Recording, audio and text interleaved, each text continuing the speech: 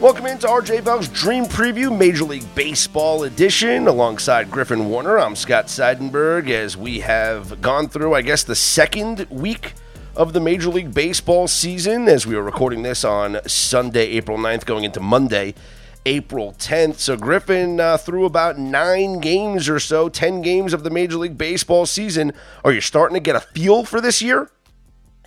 I'm trying. I got to say, I'm not as hot as the Tampa Bay Rays are, unfortunately. But I think really from it's 2 weeks in, we got a long way to go. I think we got 25 weeks in total or something like that for the regular season. So buckle in, keep coming with us Sunday nights and when we record during the week as well. We got a lot of information to share and some winners to throw out along the way. You mentioned the Tampa Bay Rays. They are off to their best start in franchise history. They're 9-0, and they have a plus 57 run differential.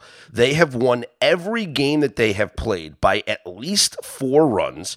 They are dominating in the first 5 innings. I've been betting them I've been riding this streak right now with the Tampa Bay Rays. Not only have I been betting them every game on the run line, covering 1.5, but I've also been betting them in the first 5 innings. I've been betting their first 5 team total, which for some reason the books keep hanging 2.5s out there when this team is averaging 5 runs per first 5 innings. So it just keeps winning. But I want to ask you your opinion on this. Are the Rays this good, or have they just played the Tigers, Nationals, and A's? I was going to say the schedule has certainly helped. I mean, you can only beat who you're facing on any given day, and credit them for doing that, as other strongholds like the Astros have struggled with similar teams. So I don't know that I can almost guarantee you that Tampa Bay is not going to finish the season 162-0. Darn. But I know, really stepping out on a limb there. But I do like the makeup for the Rays, and I feel like I was talking to the college basketball co-host of mine, AJ Hoffman, who you know very well, I'm sure. And I was like, man, we should have just been betting the Rays for the last 10 years. I'm sure that would have been a really nice way to pay for his kids' college or something like that. Yeah, I think it would have worked out for sure. And so the Rays do win again, 11-0, back-to-back 11-0 wins for the Rays over the Oakland Athletics. Other results here from Sunday: the Getaway Day system, Griffin, which I've been a promoter of. I think I made it up, and it has to do with teams that are looking to avoid a sweep on Getaway Day when the opponent has to travel to a different city. And so, example, we had several teams that were going for sweeps here on Sunday, but not all teams qualified. The Phillies were going for a sweep, but they stay home on Monday. Rays, same thing. Mets, same thing, going for sweeps, but staying home. The Twins and the Cubs as well, going for sweeps, but staying home. The 3 games that did qualify, the Red Sox going for the sweep, but then having to travel to Tampa, and they were playing the Tigers. The Red Sox beat the Tigers. The Mariners were going for the sweep, and then playing in Chicago on Monday. The Mariners lost, so the system worked as the Guardians won. And then the Royals going for the sweep, but then play in Texas on Monday. That play on the Giants also worked as the Giants came away with a win. So the system went 2-1 plus 1.15 units on the season. The Getaway Day system, 5-4 plus 1.54 units. Griffin, are you sold yet? I mean, you kind of broke it down for me on reasons why this works. I think that if you're playing a game, I don't think you're really in a position where you're trying to lose any bite, of course, but certainly when you're maybe the travel plays a little bit more of a factor into it. But I think ultimately when you've won a series, I think that's what every baseball team goes into a series and wants to win the series. Once you've done that, and especially as you're trying to maintain health, effectiveness off the bench, I feel like that's when you're most likely to see catchers, of course, are always a rest risk, if you will.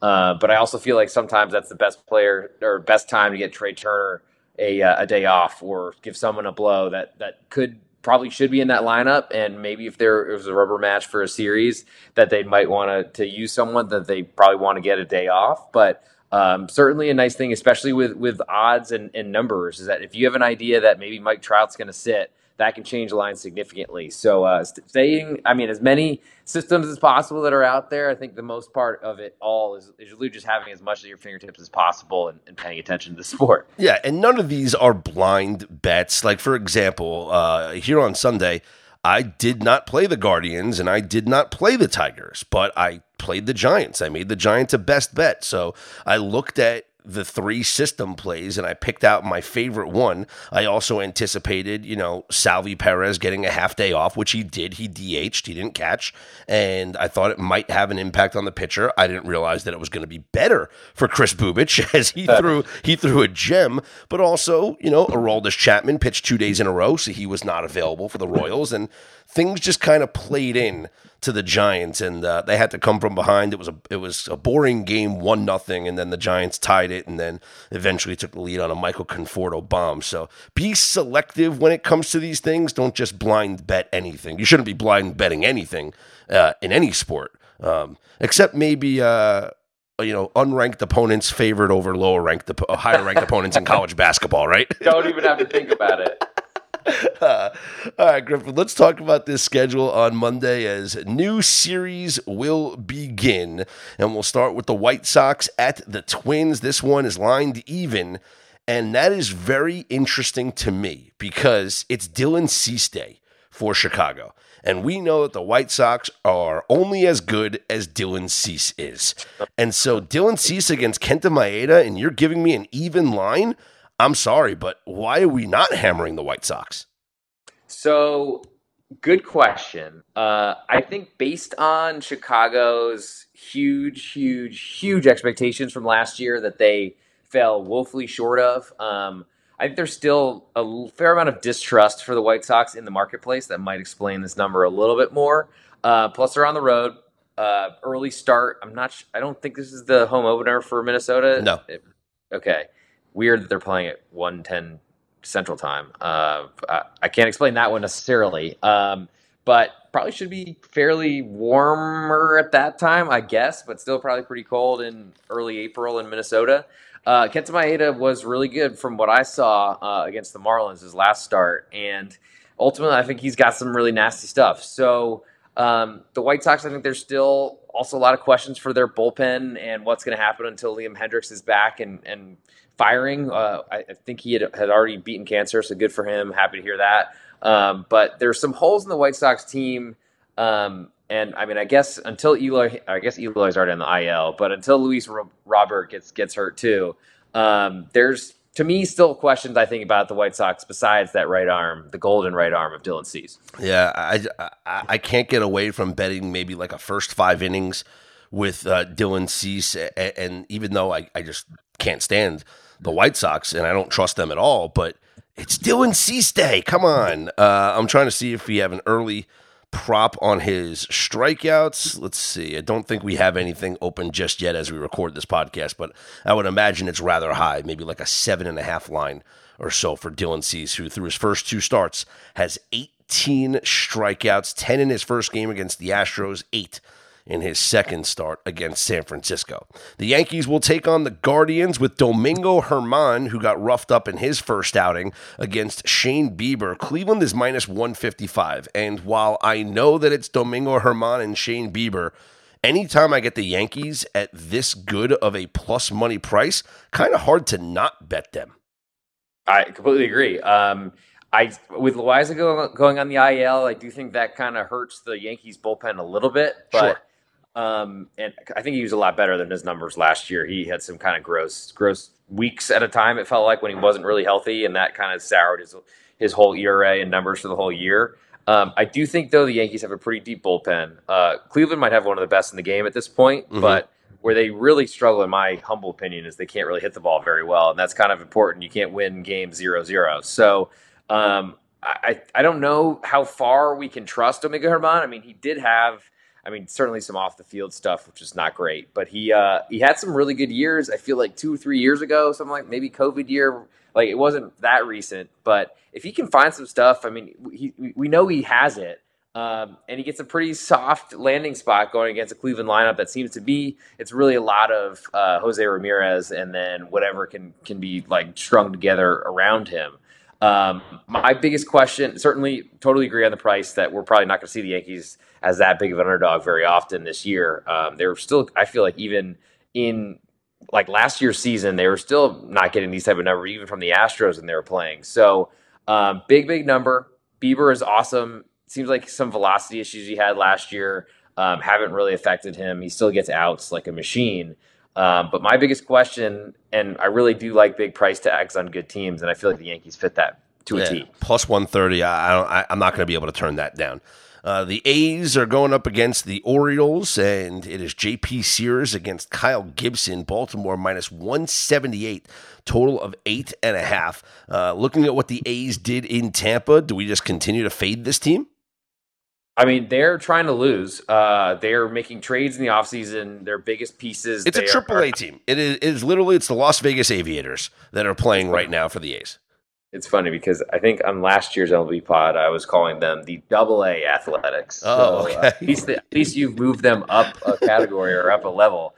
Yeah, I mean, they're going to get some wins at home. Of course, it's a weird place to play in that football stadium that doesn't even house a football team anymore. But here on the road in Baltimore, their weak lineup is really going to, I think, also weird that Baltimore went from like a hitter's paradise to then a pitcher's paradise in the flip of a season by raising a wall. But I think it's a spot where at Camden Yards, especially the power rallies to right field, the weakness in that Oakland lineup will really get exposed here. I feel like they can play tight games at home, but as soon as there's going to be some more runs on the board, that's the hardest part for them. So, I mean, I'm just trying not to bet teams that are not trying to win games. And I don't think Oakland's trying to win games this year at all, or maybe next year. The Midland Rockhounds. That's their double A. That's the AA affiliate for the soon-to-be Las Vegas A's. Nice. The Astros are at the Pirates. Houston minus 190 with Framber Valdez on the hill against Rosne Contreras. The Astros, who salvaged their series with the Minnesota Twins with the win, avoiding the sweep, still 4-6 on the season. Are you starting to get concerned about the Astros at all?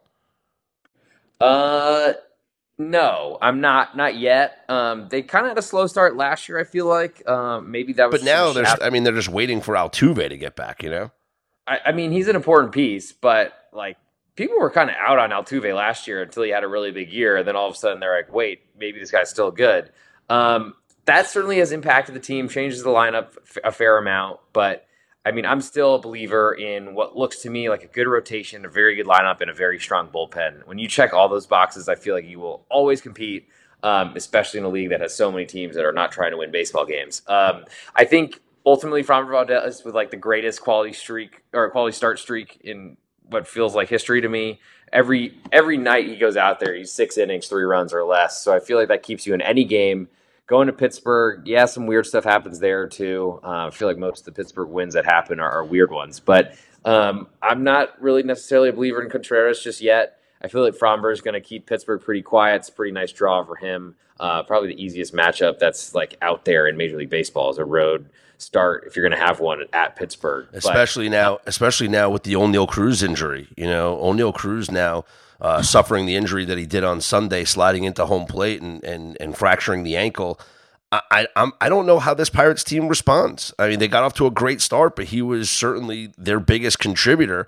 So this might be the fade here, just playing against the Pirates, especially in their first game without O'Neal Cruz. I mean, that unfortunately, the Pirates are an organization that can't really sustain that type of thing, too. I mean, they're built on these small contracts because they are just trying to get paid enough by the luxury tax because their owner is trying to run a business, not win baseball games, which is his prerogative. That he can do what he wants to do, though. I understand it's one of the best ballparks like out there, and unfortunately, I haven't been yet because I feel like I never really want to go to Pittsburgh because I can't imagine the game's going to be worth seeing. But we had some really good listenership from our Pirates group last year on the podcast because we had people in our mentions going off about how they didn't want to hear us talking Reds Pirates all the time because it seemed to be the matchup that was happening every time we're doing podcasts. So shout out to those guys. Hope you guys are still with us. But unfortunately, I feel like it's going to be a tough adjustment for Pittsburgh, who did get off to a great start. 6-3 looks really great. Probably the most they'll be above 500 this season. Let's go to the Rays hosting the Red Sox. Tampa Bay minus 165 as they put their undefeated record on the line. Nick Pivetta goes for Boston against Josh Fleming, who had the worst start of Rays pitchers against the Nationals, he allowed 5 runs on 10 hits in 3 innings. Yeah, and I feel like it's a bullpen game whenever Fleming's in there. Might be first pitch being thrown by Jalen Beeks, it looks like. I don't know. So it's really hard with the bullpen games to figure out who's going to start. So we might have a Jalen Beeks opener situation. I mean, that's what I feel like. Good luck tracking that all down. I feel like it reminds me of the COVID year when they just didn't want to even put starting pitchers up because they're like, well, we're probably going to have to scratch everyone. But the Rays are just always playing chess while everyone's playing checkers. So I'm forever going to be a believer in what they're doing. Whatever they're doing, I'm sure it's positive expected value. Nick Pivetta, he's always seemed like he's been close to being this awesome pitcher. He's got a good curveball. When it's on, he can be great. It's just so hard to know when he's going to be good. I expect in a cavernous ballpark like in Tampa, there probably won't be many runs scored. But I don't really trust the Red Sox bullpen at all. So there's some major, major problems, disadvantages for the Red Sox if you're trying to back against an 11-0 team, or excuse me, a 9-0 team that probably 11-0 sooner rather than later. Yeah, maybe a Rays team total, which just continues to be great. It's 4.5 again, and against this Red Sox team who's been giving up a ton of runs, maybe that's the way to go. The Marlins, it's Sandy Day. They will be in Philadelphia. Alcantara on the mound against Matt Strahm, and the Marlins minus 115 on the road here. Yeah, a little surprising to see the Fish favored anywhere, I think, especially against the Phillies. But with that sort of Cy Young starter from one side, Matt Strahm, who has never really been able to latch on at any sort of position. I feel like this Phillies team still looks like they're kind of running in mud. I don't know if that's something that maybe the injuries are bigger than we were expecting. It hasn't started off well. It doesn't really look to me that's changing too much. And then they're going to have to go and try to lift the Sandy Alcantara sinker, and that's going to be really hard to do. I think that minimizes the short porches in both left and right field at Citizens Bank Park. So I honestly, Matt Strahm is on my list of guys I want to be against. I don't think the Marlins are a worthy road favorite in most cases, but they might be tomorrow. Taking a look at the red hot Padres, who won the last 3 of their 4-game set against the Braves, put up 10 runs last night. They will be at the Mets facing Max Scherzer, Yu Darvish going for San Diego. The Mets are minus 135, and the question I'm going to ask you is the wrong team favored here? I think you got to make the Mets favored, though I wouldn't make them at this big of a favorite. Honestly, I feel like it should be closer to pick them than anything. I still would make the Mets a slight favorite, but unfortunately, Scherzer was pretty bad, and there's a lot of talk about him and kind of the pitching rule changes and things like that, and how he's going to be on the right side of history by knowing how to use it and abuse it to his advantage. But hasn't really started that way so far. Of course, as I was trading for him in fantasy leagues, he's been falling on his face. But Yu Darvish, to me, also feel like a guy that a lot of people were selling last year who was still very good. Still believe he's very good. He throws too many pitches for anyone to know what's coming. And I got to say, I like teams that are confident. And, coming off of Sunday Night Baseball, it is a fair amount of travel, unfortunately, up from Atlanta. But hard to argue with backing a team that's playing well. And the Mets, I feel like there's something that's missing from the Mets so far. And I feel like the Padres are worth a look. So last year there was a trend, and I don't have the exact numbers, but there was a trend on fading the teams coming off of Sunday Night Baseball. I get it. So that might be the way to go here, is just backing the Mets because of this Sunday Night Baseball fade. I mean, it's definitely, like, if you think about it, they're getting in probably 2 a.m. That throws off body clocks. Mm-hmm. I know there's some arguments that maybe that takes a day to really register. I don't know. It's really hard to predict that with a 26-man roster or whatever. But I just don't know necessarily, even with the trends potentially pointing that direction. I feel like an overpriced or an inflated favorite just on a team that's kind of been a little bit wishy-washy so far with Scherzer coming off a bad start. He probably throws well here, but price is big enough. I feel like it's the Padres or I'm skipping it. So the Sunday Night Baseball fade went 2-0 last week. The Phillies and Rangers played on Sunday Night Baseball. On Monday, the Phillies scored only 1 run against the Yankees, although they did have 11 hits, so I can't really say it was because they didn't hit. So they had 1 run on 11 hits. The Rangers, meanwhile, got 1 hit by the Orioles and had 0 runs. So 2-0 for the Sunday Night Baseball fade for last week. Interesting. Yeah, we'll see. I mean, I think that was a Dean Kramer start. Good luck trying to figure out what he's going to do. But, well, the other team that we could fade here from Sunday Night Baseball is the Atlanta Braves, although they're home. So they were home against the Padres. They're home here against the Reds. So I don't know if that would necessarily qualify for the Sunday Night Baseball fade because they're not traveling. It's Bryce Elder, who had an incredible first start against Graham Ashcraft, Atlanta -195. Yeah, big price. Ashcraft had a pretty good year last year. Do we believe that's going to continue, though? Hard to say. I know he throws like a million miles an hour and has a pretty good sinker. It seemed like he had last year. I'm not really looking to fade Atlanta at home, I got to say, unless I got a really good team. The Reds are not one of those. Yep. Moving on, we got the Mariners at the Cubs. Seattle -160 with Luis Castillo against Drew Smyly. And the Mariners are 2-0 in Castillo starts so far this season. His first start against Cleveland, 6 innings, 1 hit, 0 runs. His second start against the Angels, 5 2/3 innings, 2 hits, 0 runs. That's a pretty good first 11 2/3 innings for Luis Castillo this year. Yeah, and I even backed him in that opening day start, so I couldn't even jinx him. So good for him. I think for the most part, Seattle is not off to a good start. Similar thing happened last year, though, and they kind of came on late. It feels like a huge price, but it also might be a part of me dying, realizing that Luis Castillo might not be undervalued for his entire Seattle tenure, because I feel like I was going well with him a lot last year and even this year so far, betting one of his 2 starts. I'd like the idea of a Cubs play here, but I'm not interested in fading Luis Castillo. He looks like one of the best pitchers in baseball right now. Absolutely. Royals take on the Rangers in Texas. Zach Greinke against Andrew Heaney. Texas is -170. Heaney, who is currently carrying a 23.63 ERA after getting rocked for 7 runs in 2 2/3 innings in his first start. Yeah, going to this one, so if anyone's in the house, holler. Sick. But yeah, I mean, it's also going to be cool because Bobby Witt's from right near, 5 minutes, I think, from Arlington, essentially. So should be a pretty big contingent of Royals fans there. But I got to say, the Rangers, they do pack out that stadium pretty well. So that's cool. Andrew Heaney, one of the best arms in baseball, is almost impossible to predict. Unfortunately, big ERAs, then he'll come out next time and go 6 shutout. I think he's in a good chance. I mean, getting Kansas City coming off a West Coast trip to San Francisco, not the worst way to grab a team coming in. Zach Greinke is going to pitch to contact.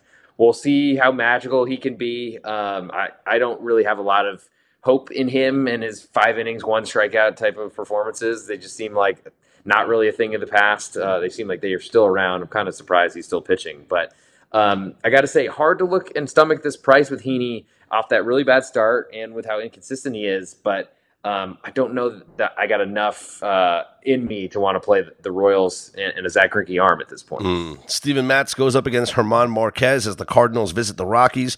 St. Louis is -145. Total, a high one, 11 here. Yeah, got to be. I feel like every game in the Rockies, even though the Rockies are almost unlikely to contribute as much as the visiting team, I wonder how many times they're going to end up favored this year. It doesn't seem like a really good sign for the Rockies. But Steven Matz, he's been on the wrong end of a couple 20-0 type of losses before. I feel like he's looked a little bit better as soon as he got away from the Mets. I can't really explain why necessarily that is, but I do feel like St. Louis got a lot of respect in Milwaukee this weekend. That lineup looks a lot more dangerous than I think I thought it was. If Nolan Gorman's going to actually make contact this year, then maybe they're going to be as good as expected. Jordan Walker looks really good. I feel like, unfortunately, the Rockies are a team that aren't trying to win, and I don't think I'm really interested in anything but overs with them at home. Nationals take on the Angels. It's Patrick Corbin Day. He goes again. Every time Patrick Corbin starts, it's just great. Jose Suarez gets the start for the Angels. Angels, a massive favorite, minus 260. I'm probably going to look at like an Angels team total here. Corbin gave up 6 runs against the Rays in his last start, and he gave up 4 runs against the Braves in his first start. So, and the Nationals, hey, what do you know? They lost both of those games. So I think the Nationals are going to lose this one again. It's just a matter of by how much and how many runs the Angels are going to score. Yeah, the minus 240 on Jose Suarez is gigantic. Yeah. But unfortunately, I mean, happy Patrick Corbin Day to all those who celebrate. I do think that we might be celebrating on some sort of team total, on some sort of run line. Get crazy with it, a minus 3.5 or something like that's probably out there on the Angels, and just hope for a blowout, because I think it's a really good chance. Washington, another team not trying to win. I'm trying to avoid those or really bet against them as much as I can this year if possible. Just the hard part is they're usually a big underdog. Mm-hmm. Brewers are at the Diamondbacks. Zach Gallen, my guy, against Wade Miley, and Gallen has struggled. I mean, he's gotten off to good starts, but then he's also had some rough innings. And then again, he played 2 really good teams though in his first 2 starts, in the Dodgers and the Padres. But those are teams that he played against last year and handled them for the most part last year, especially the Dodgers. So Diamondbacks minus 130 in this one. Are we backing Gallen in what should be his home debut for 2023? I mean, as you said, tough start, tough draws with the Dodgers and the Padres in those first 2. I know you're not jumping off the bandwagon. Last year Gallen was 6-1 at home with a 2.49 ERA, and opponents batted 176 against him in Arizona. Yeah, I don't know that the Brewer, I mean, they're still a team that I don't really believe in versus the market. I backed them on Saturday night, and that did not go great, unfortunately. But I feel like Wade Miley, I mean, what an awesome day. Maybe it was a debut. He's been on so many teams. He probably pitched for the Brewers before. But anyway, first start of the season, blanked the Mets in a day when Max Scherzer had a tough outing. It's tough because I feel like the Brewers are still a better team, but seeing Arizona 6-4 to start the year, a lot of hype on them coming in with their youngsters all kind of getting up there. It worked pretty well so far, especially considering the teams that Zach Gallen has had to face. Like, so has the Arizona Diamondbacks as a whole, yet they're sitting 6-4, tied for the lead in the NL West after just 10 games, but you got to start somewhere. I do feel like this price is a little bit high, though. I think that Gallen will have success against the Milwaukee lineup that just doesn't seem very dynamic to me. And finally, the Dodgers at the Giants. Julio Urias against Logan Webb. Dodgers minus 155 with a total of 7.5. Yeah, it kind of feels like a big total for me. In San Francisco, one of the most notorious parks for just having trouble hitting home runs, late start, good for the ball not carrying with that marine layer out there in the Bay Area. I got to say, Julio Urias is one of the best pitchers out there. I think this is going to be a pitcher's duel. I really like backing Logan Webb as a home underdog. I just don't know necessarily that I want to use him against the Dodgers team lineup and setup with Julio Urias on the line on the mound. I feel like I really wouldn't blame anyone for backing San Francisco here. I feel like there's a lot of signs pointing in that direction. I just, the Dodgers are so good and they're so scary. And unfortunately, I feel like Logan Webb is still, I mean, he's not on the same level as Julio Urias. I think he can hang around, but then you also got to back a San Francisco bullpen, which blew a pretty big lead on Saturday. And I wonder if that continues to smart and hurts them the rest of the season. Projecting forward, you have Grayson Rodriguez making his second major league start for the Orioles coming up on Tuesday. In his first start, he gave up 2 runs in 5 innings to Texas. He had 5 strikeouts. He is the top 10 prospect in all of Major League Baseball. Are you excited for his second start here coming on Tuesday? Definitely. I backed him in that first one. He had a tough start to the game, but also felt like a little bit death by 1,000 paper cuts.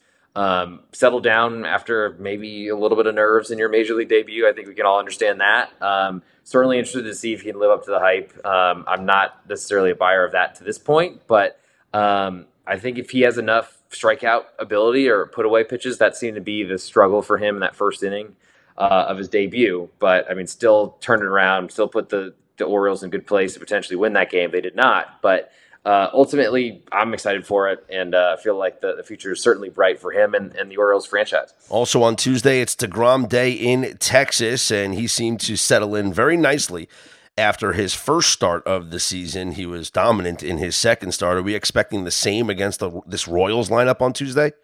I mean, if there's ever a spot to look for an over strikeouts prop, I feel like they're starting to give him a little bit more leash. I know they signed a weird contract where if he gets Tommy John, it like extends the contract an extra year or something like that. I think there's going to be a lot of kid gloves treatment of Jacob deGrom, so that does hurt some strikeout props. But honestly, in both starts, even against the Phillies when he got roughed up in his debut, there was not a lot of like clean contact or pretty swings that were up there. I think he's going to really control this Royals lineup. If you could bet a combined strikeout prop, I'd love to see it on Wednesday when Hunter Green faces Spencer Strider in the Reds-Braves game, because I think if you told me there's going to be over 20 strikeouts in that game, I would believe you.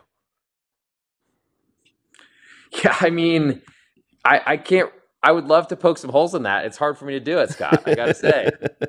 Those two guys are just ridiculous and heavy strikeout guys. So that's just a little look at the next coming days here of the Major League Baseball season, but really a breakdown of Monday's slate as new series will begin across the board. And Griffin, we are continuing to help people save money at pregame.com.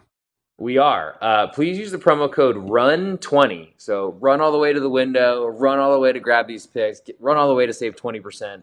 Type that in there, RUN20. We get some credit for you using it. So give us some love, show us some love, save some money, find some picks, find some merchandise. I don't know if that's part of it too. But if you could buy something on the pregame website, use the promo code RUN20. You get 20% off. Scott, are you ready for a best bet also that we could throw out there? I can start if you want me to lead us off. Please, give it to the people.